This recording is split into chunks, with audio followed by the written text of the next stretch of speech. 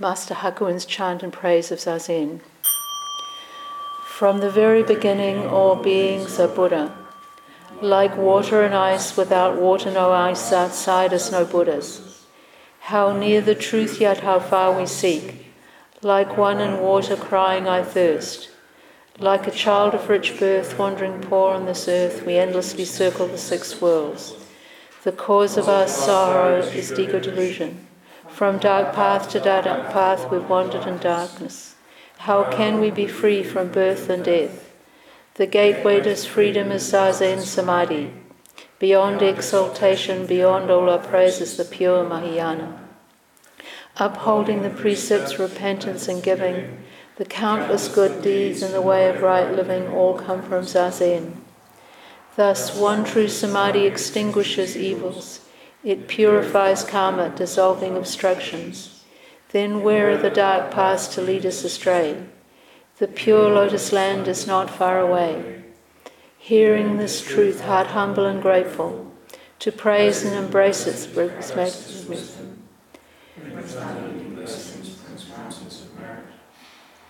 And when we turn inward and prove our true nature, that true self is no self, our own self is no self, we go beyond ego and blast clever words.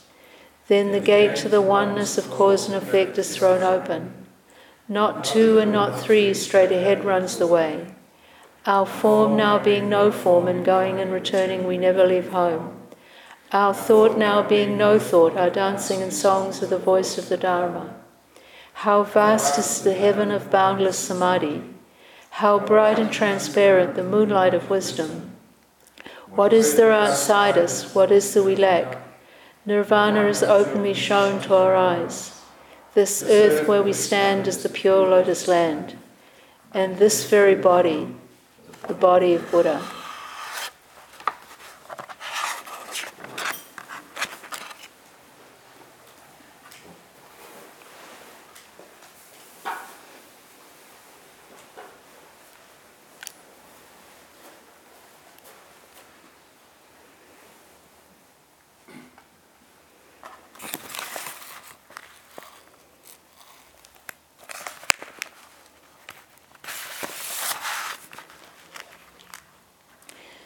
Today is the 15th of June 2021, and this is the second of 3 talks that we're having on the 10 cardinal precepts. This is in preparation for our Jukai ceremony, which will be happening in a few weeks, the 4th of July, Sunday the 4th of July. And just for anybody who wasn't here last time, 2 weeks ago, we were looking into the precepts as trainings and drawing on the version of the precepts by Thich Nhat Hanh, which we'll continue to do for this talk as well. In other words, the precepts are not handed down to us from some supreme being, and there's no system of reward and punishment connected to them in the sense of being rewarded if you're good and punished if you're bad. It's much more in the spirit of we're seeking to harmonize with the way the universe works, with a kind of impersonal force. Harmonize with the laws of cause and effect. Let's read a little bit from Finding Your Seat. So, quote myself.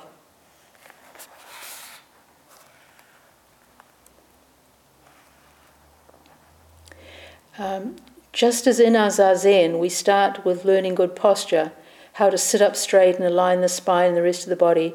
In our lives, we are also seeking alignment. We wish to align with the truth of the universe and to learn how to live harmlessly. Of course, it's not easy to rectify or straighten out our mind because we have come into this life conditioned in certain ways. So the first step is one of beginning to recognize our errors, whether they're of thinking, speaking, or acting. This really is to begin to see our suffering clearly. Our suffering can actually be a great help because it's like a red arrow saying attachment here. that whatever's going on, we need to look right there. We need to understand that this universe that we're a part of is a great round. So whatever we send out, we eventually receive back. Of course, this is because it doesn't really go out anywhere. Since we're not truly separate from the world in which we live, whatever we send out, we send to ourselves. This is seen in Buddhism as a natural law. The technical term in Buddhist teachings for this law is karma vipaka. In this word pair, karma means action, while vipaka is result or reaction. So the two together are concerned with cause and effect. Everything, every dharma in this world, it's everything, every phenomenon, is the result of a previous action and can be the cause of a subsequent action. And each action we take lays down tracks in the mind. In one of the Pali Suttas, the Buddha gives a classic statement of this point. He says, "My action is my possession. My action is my inheritance. My action is the womb that bears me. My action is my refuge." Most of us probably understand clearly that our actions in the world flow out of our mind stream, that any action we take must depend on our understanding, our judgment, our mood and intention in any given moment. But somewhat more subtle teaching of karma is that not only does our mind stream give rise to actions, but equally do our actions shape our mind stream. When we willingly cause harm, we obscure our true nature and contort our own mind. So the precepts, we could understand the precepts as being protective. They protect us. They protect us against our own defilements, our own selfishness. And they protect others from our defilements too. If we uphold the precepts, then we avoid harmful behaviour that can be damaging, destructive. It's a little bit like putting a stake in a new sapling. The stake's there to hold that sapling straight, but as the sapling grows and strengthens, then the stake can be pulled out, and the tree is strong and straight. So when we're deeply enlightened, then the precepts are incorporated into our being. We don't need to sort of apply them from the outside.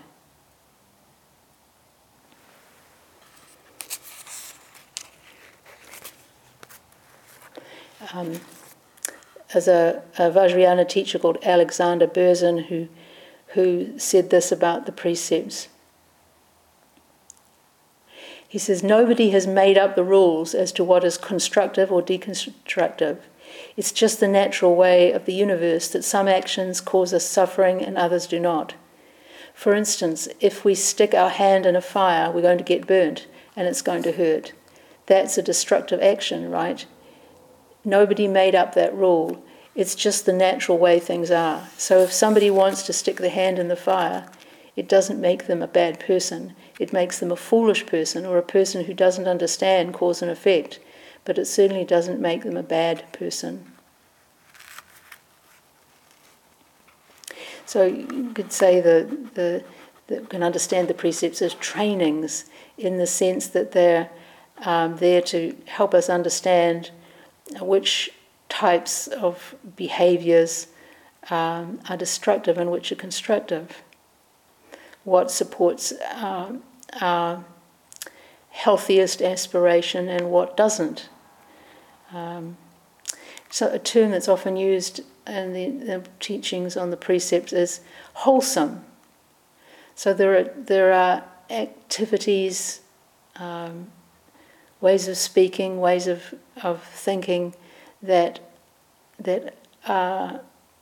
serve our integrity or our sense of wholeness, and then there are unwholesome activities that tend towards our fragmentation or our confusion,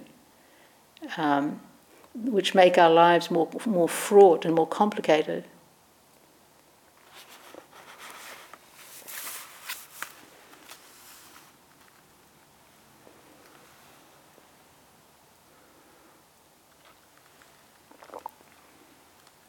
We were talking last time about the precept on not to kill, and one of the themes of that precept is not to kill the mind of compassion and reverence.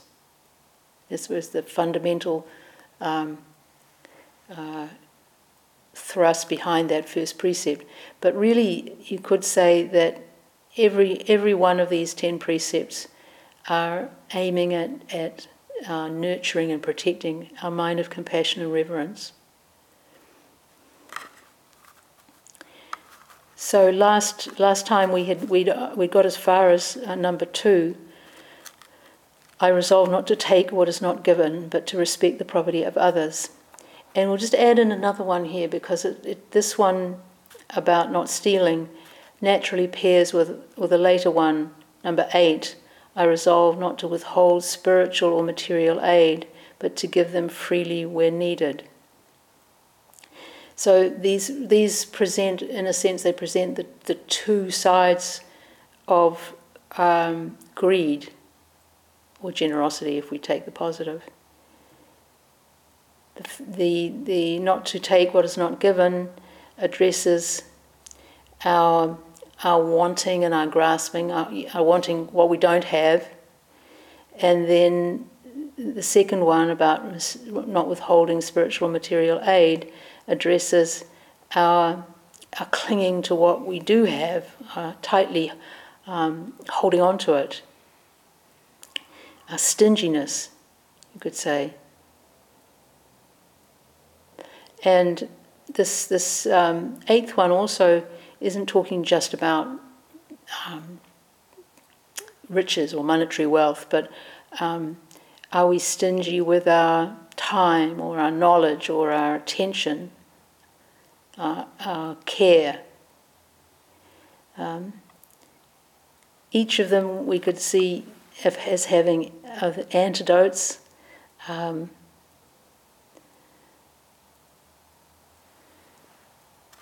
Contentment and gratitude for not stealing,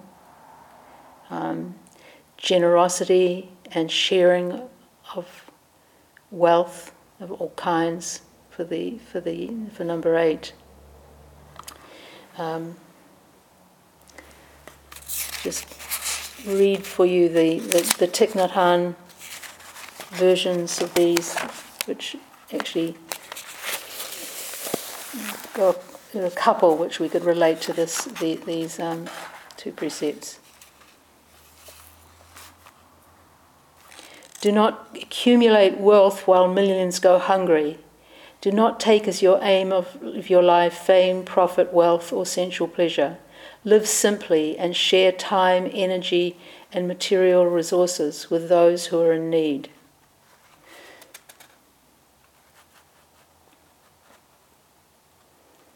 Do not accumulate wealth while millions are hungry.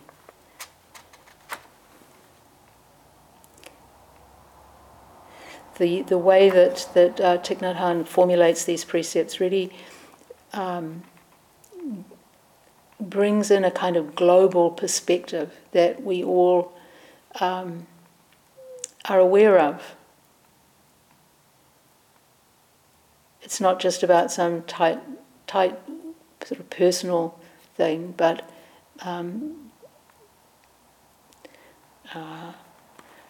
I think of what we say when we do the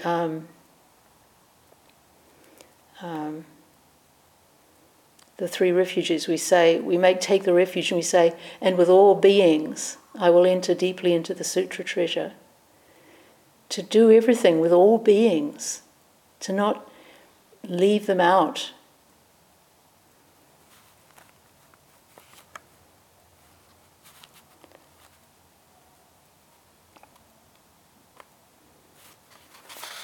The other one relates to these is number 13. Possess nothing that should belong to others. Respect the property of others, but prevent others from profiting from human suffering or the suffering of other species on earth. So sometimes people will Actually, I think of a story about Robert Louis Stevenson that illustrates this. He came upon somebody who was beating his dog, and he said something to this guy, and he said, the guy who was doing the beating of the dog said, "Well, it's my dog, and I can beat it if I want to." And Robert Louis Stevenson said, "It's God's dog, stop beating it." And so in this precept, Thich Nhat Hanh is definitely wanting to say respect people's property, but there are values and important things that go beyond the idea of private property, which is often very destructive.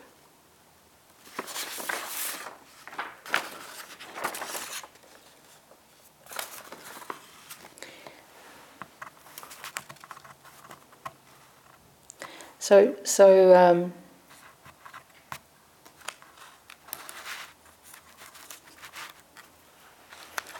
I resolve not to take what is not given, but to respect the property of others. I've been reading a book that recently came out. You can find it here.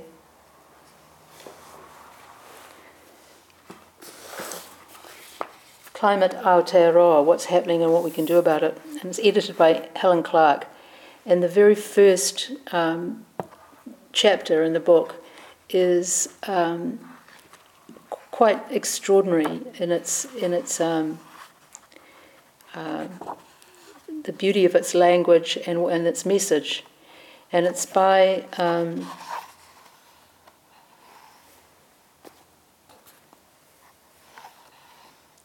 Hayley Koroi. She's an Indigenous sovereignty activist and a public health Maori public health advisor.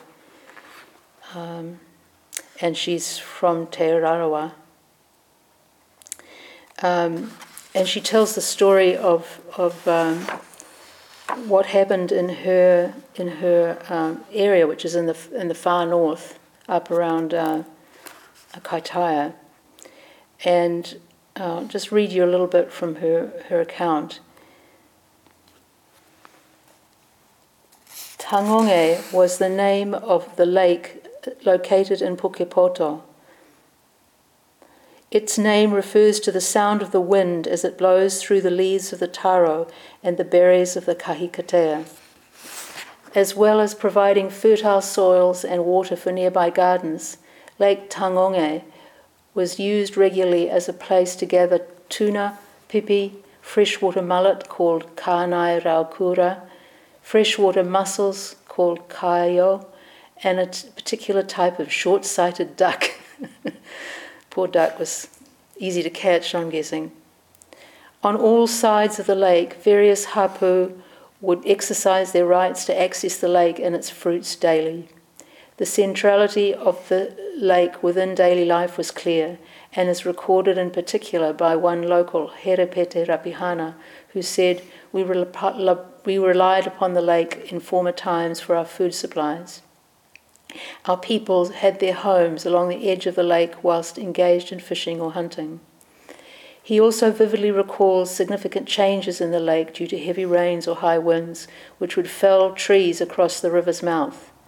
He talks about a particular instance when willows partly blocked the Kaitaia River and more water was diverted down the Mangawhero stream into the lake.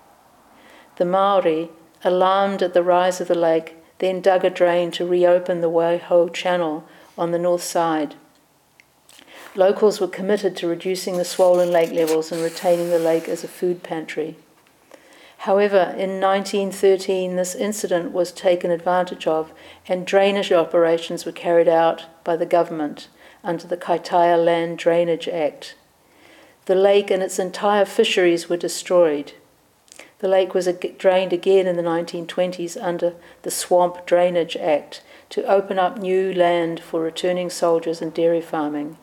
Many of the local hapu were against the plans to drain the lake, but not only would they not benefit from its draining in any way, but they would be significantly worse off, having lost a vital food source. she goes on to talk about how this was repeated all over the country, destruction of wetlands, and what a negative effect this had on the whole environment. But in this case, a part of the kind of what was happening here was not respecting the property of others, taking what was not given,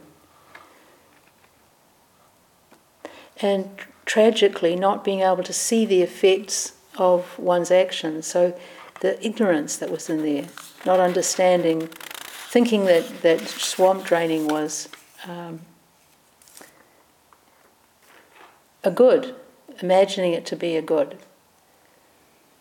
And that's one of the parts of the precepts, is looking deeply into things and seeing whether it is truly beneficial or not. You could say there was a short-term gain in draining the swamp and having more land to give to men returning from the First World War, but long-term negative effects in terms of the destruction of the ecosystem, which was a carbon sink, and incredible loss to the local people that wasn't even recognised, because the ecosystem wasn't seen, the Maori weren't seen either.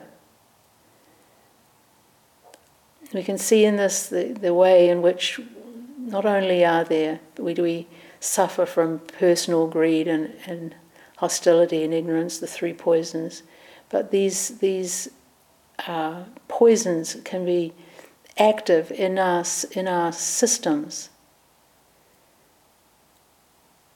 And you could say that the individual perpetrators of this act were caught up in a kind of collective blindness, a blindness that was in the culture, that was in colonialism, and the empire, ideas about empire and the moral and cultural superiority of white people over indigenous people, narrow-mindedness.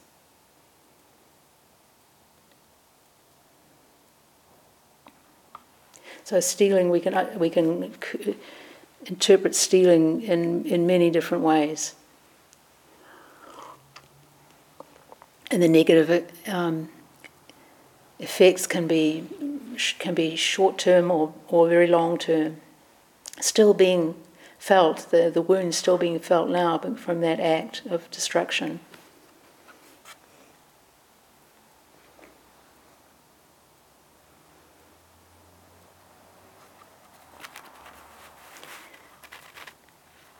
We look at this second precept that goes along with it. It's quite complex. The general instruction is not to be stingy, to give where help is needed, whether spiritual or material help. But there has to be wisdom with it too. There's a local vicar here who was telling me that when she first came, she had a fund, and when homeless people would come to her, she would give them money out of this fund, and she quickly learnt that it wasn't very helpful, because she would have the word got around, and a stream of people would be knocking on the door of the church asking for money. So after that, she changed and took people and sat them down and gave them a cup of coffee or got them a meal, and engaged with them, and found, and I think continues to find, that that's a wiser form of generosity.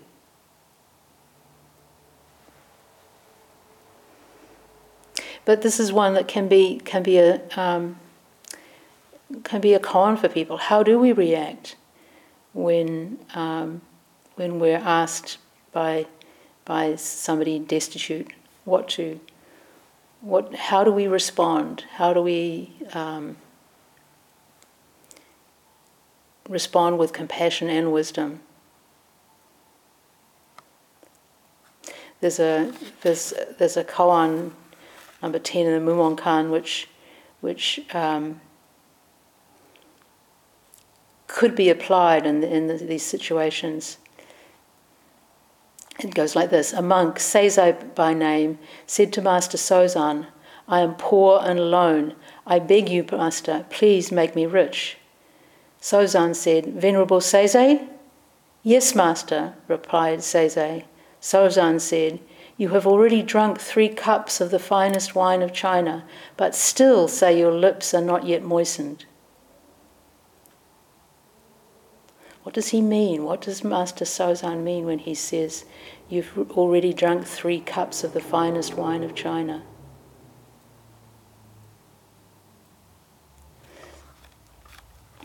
Somebody asking you for money on the street might not need that money. That may not be the most important thing. How you respond, how you interact may be much more important.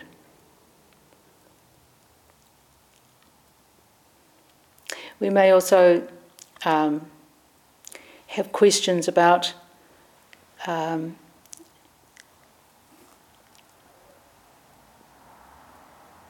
much to donate. What's the right level for our giving? What feels right to us? Somebody, Zen Center member, was telling me that she practices abundance, which she's done ever since she was quite young and was on a very tight budget. But she decided she would give away 10% of what she earned. And just doing this actually imparted and imparts a sense of plenty. The reverse is also true. If we hold back, and then we will generate a feeling of not having enough.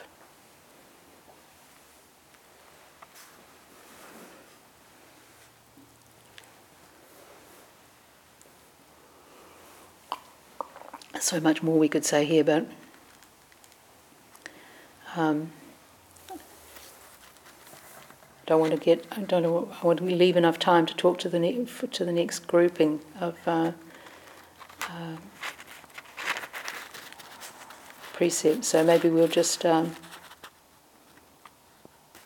stop there and go on to the next ones, the ones on speech. Here there are 3 which we can group together. I resolve not to lie, but to speak the truth. I resolve not to gossip about the faults of others, but to acknowledge my own shortcomings. And I resolve not to praise myself and disparage others, but to speak with humility and extol virtue.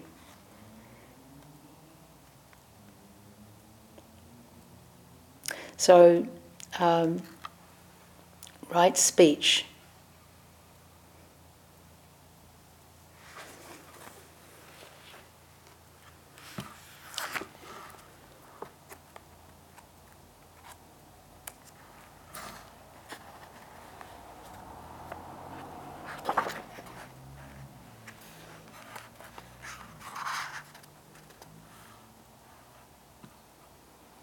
Just a little bit about words here.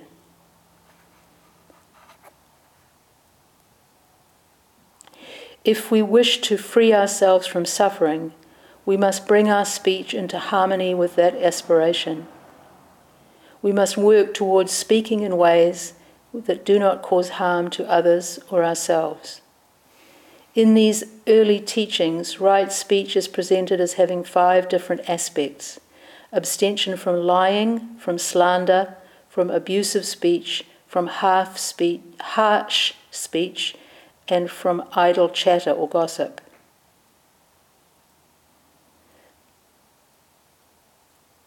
So this grouping is slightly different from the one we have in our precepts, but the point is that any kind of dissembling or aggressive or divisive words or superficial or meaningless speech are all seen as being unwholesome. This word unwholesome is to the point. Words by their very nature enable us to distinguish one thing from another and from the whole. They divide the one into many. As well, they can be separated from the things they refer to. We can talk about a tiger without actually having one in front of us. These two properties are what make words so useful and at the same time what make them so dangerous. When we speak, there is always the potential to forget the whole picture or the actual picture. We can even speak about what does not exist. To say the horns of a rabbit breaks no laws of language. This is a term that was used sometimes in ancient Chinese texts, the horns of a rabbit, to bring out the way that the language doesn't have to actually relate directly to some actuality. And one of the teachers at the Zen Center, Sunya Colhead, Roshi Colhead's sister, once found a postcard out west somewhere of the jackalope, which was a hare which had photo montaged horns on it. So pictures can lie too. And it was called a jackalope, antelope jackrabbit. We must also keep in mind the intimate connections that exist between how we speak, how we think, and what we experience. Because these three are so closely related, we get them all mixed up. The thing itself often gets obscured by the mental and verbal formations that arise around it. Language is a major factor in our ability to disconnect, to live inside a virtual world of ideas and stories which are no longer in tune with reality. Any evolutionary step the psyche takes, as Jung pointed out, creates new perils. A peril inherent in our highly evolved use of language is that we are equipped with subtle powers of deception. We often mistake our thoughts and words for the truth. We don't see how tenuous their relationship to reality has become. So you could say words are a minefield. So here we've got these three precepts: not lying, not gossiping, not boasting. Obviously, not lying, the antidote to that is truthfulness or sincerity. The antidote to not gossiping, working towards recognizing our own shortcomings, because that's actually where we can do something. We can do something about that. We can't often do much about the shortcomings of others that bother us. And from a psychological point of view, often we are engaging with our own shadow stuff and projecting it on to people around us. It's a way of engaging with it without kind of becoming fully conscious of it as belonging to us. Not boasting. The antidote is really recognizing others' good points, rejoicing in them. So we can relate this to mudita, the third aspect of the Brahma Viharas, joy in others' good fortune and good qualities.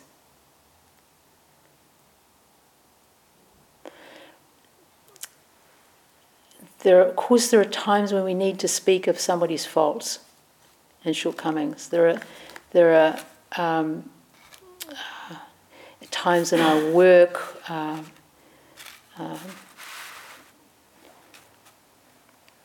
if we're engaging in different kind of issues, political issues, it can be important to speak up about injustice, for instance.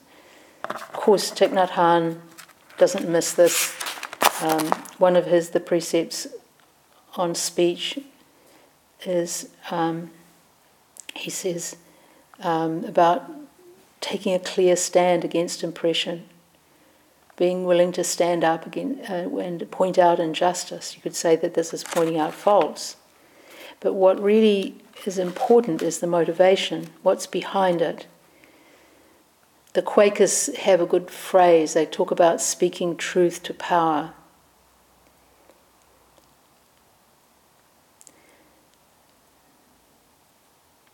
But it is getting into this area of politics.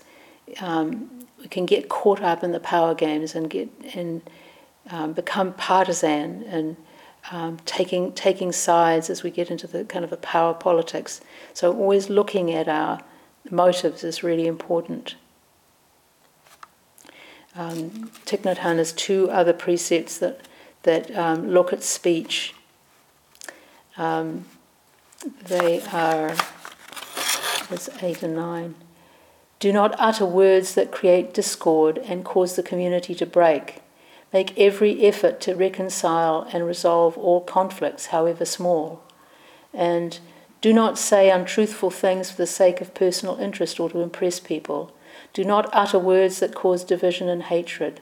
Do not spread news that you do not know to be certain. Do not criticize or condemn things of which you are not sure. Always speak truthfully and constructively. Have the courage to speak out about situations of injustice, even when doing so may threaten your own safety.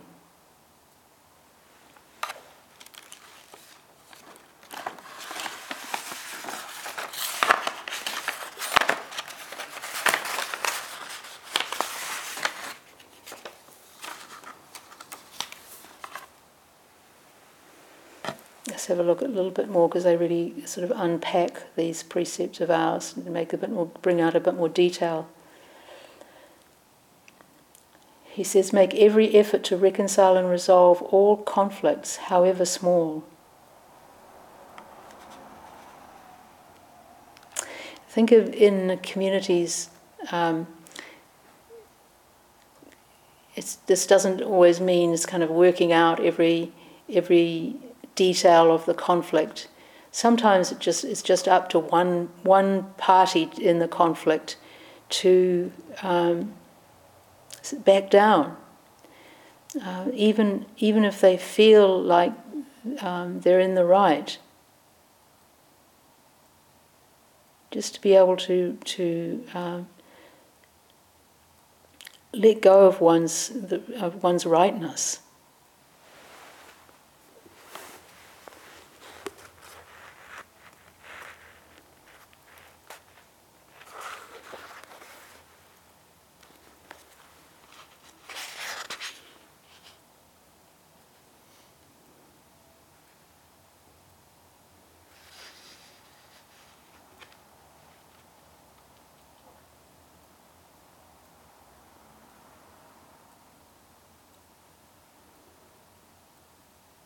Not speaking, this is Sandy Eastoke saying this, not speaking against others requires a willingness to see our part in our difficulty with other people, to speak our experience honestly and negotiate mutual change.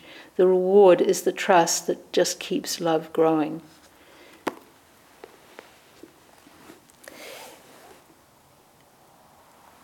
Thich Nhat Hanh introduces precepts which are around a theme that doesn't appear directly in our list. The first 3 of his 14 precepts are about views. Do not be idolatrous about or bound to any doctrine, theory, or ideology, even Buddhist ones. Buddhist systems of thought are guiding means. They are not absolute truth. Do not think the knowledge you presently possess is changeless, absolute truth. Avoid being narrow-minded and bound to present views. Learn and practice non-attachment from views in order to be open to receive others' viewpoints.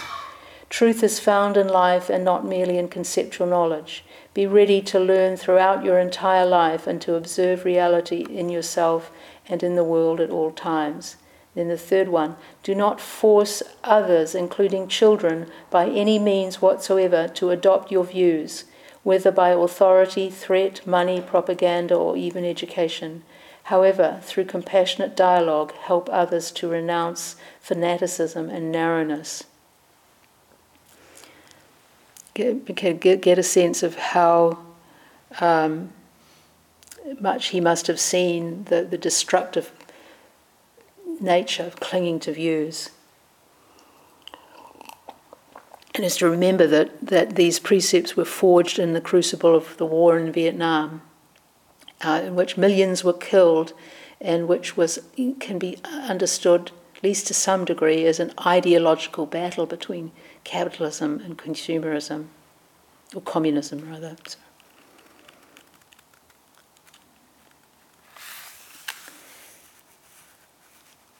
His going back to the speech precept here, he says, "Do not spread news that you do not know to be certain." This is pre-Facebook precept, but tailor-made for this world we're in now. Not to spread news that you don't know to be certain. In other words, not to disseminate information that you're not sure about. It's interesting to ask the question, where do algorithms fit into this? These basically mechanisms set up to organize information. I think we need to be sure that we're getting our information from a variety of different places, and try and find trustworthy sources for information. Well, we've been going for 40 minutes. I want to leave a bit of time for discussion, so we'll do the same thing. You can maybe turn the lights up a little bit, and do the same thing that we did last time, which is just turn to the person next to you, and you can just discuss a minute one of these two questions, or both if you have time. So the first one is,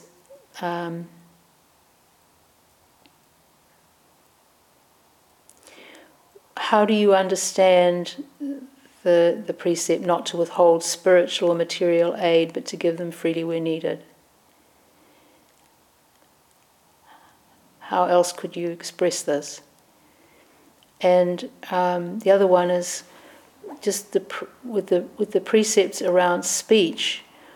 What has been the most challenging one for you, and what insights have you had around speech in working with the precepts? So either of those two questions, or both if you have time, and we'll just call everybody back, and if there's anything that people want to share at that point, we can do that. So looks like it's got even number of people, so I'll stay out of the mix, and you can just pair up with the person next to you. Could you read the questions again? Could you give us the questions again? Yeah. So how you understand not to withhold spiritual or material aid, but to give them freely when needed, and what struggles or insights have you had around the precepts to do with speech?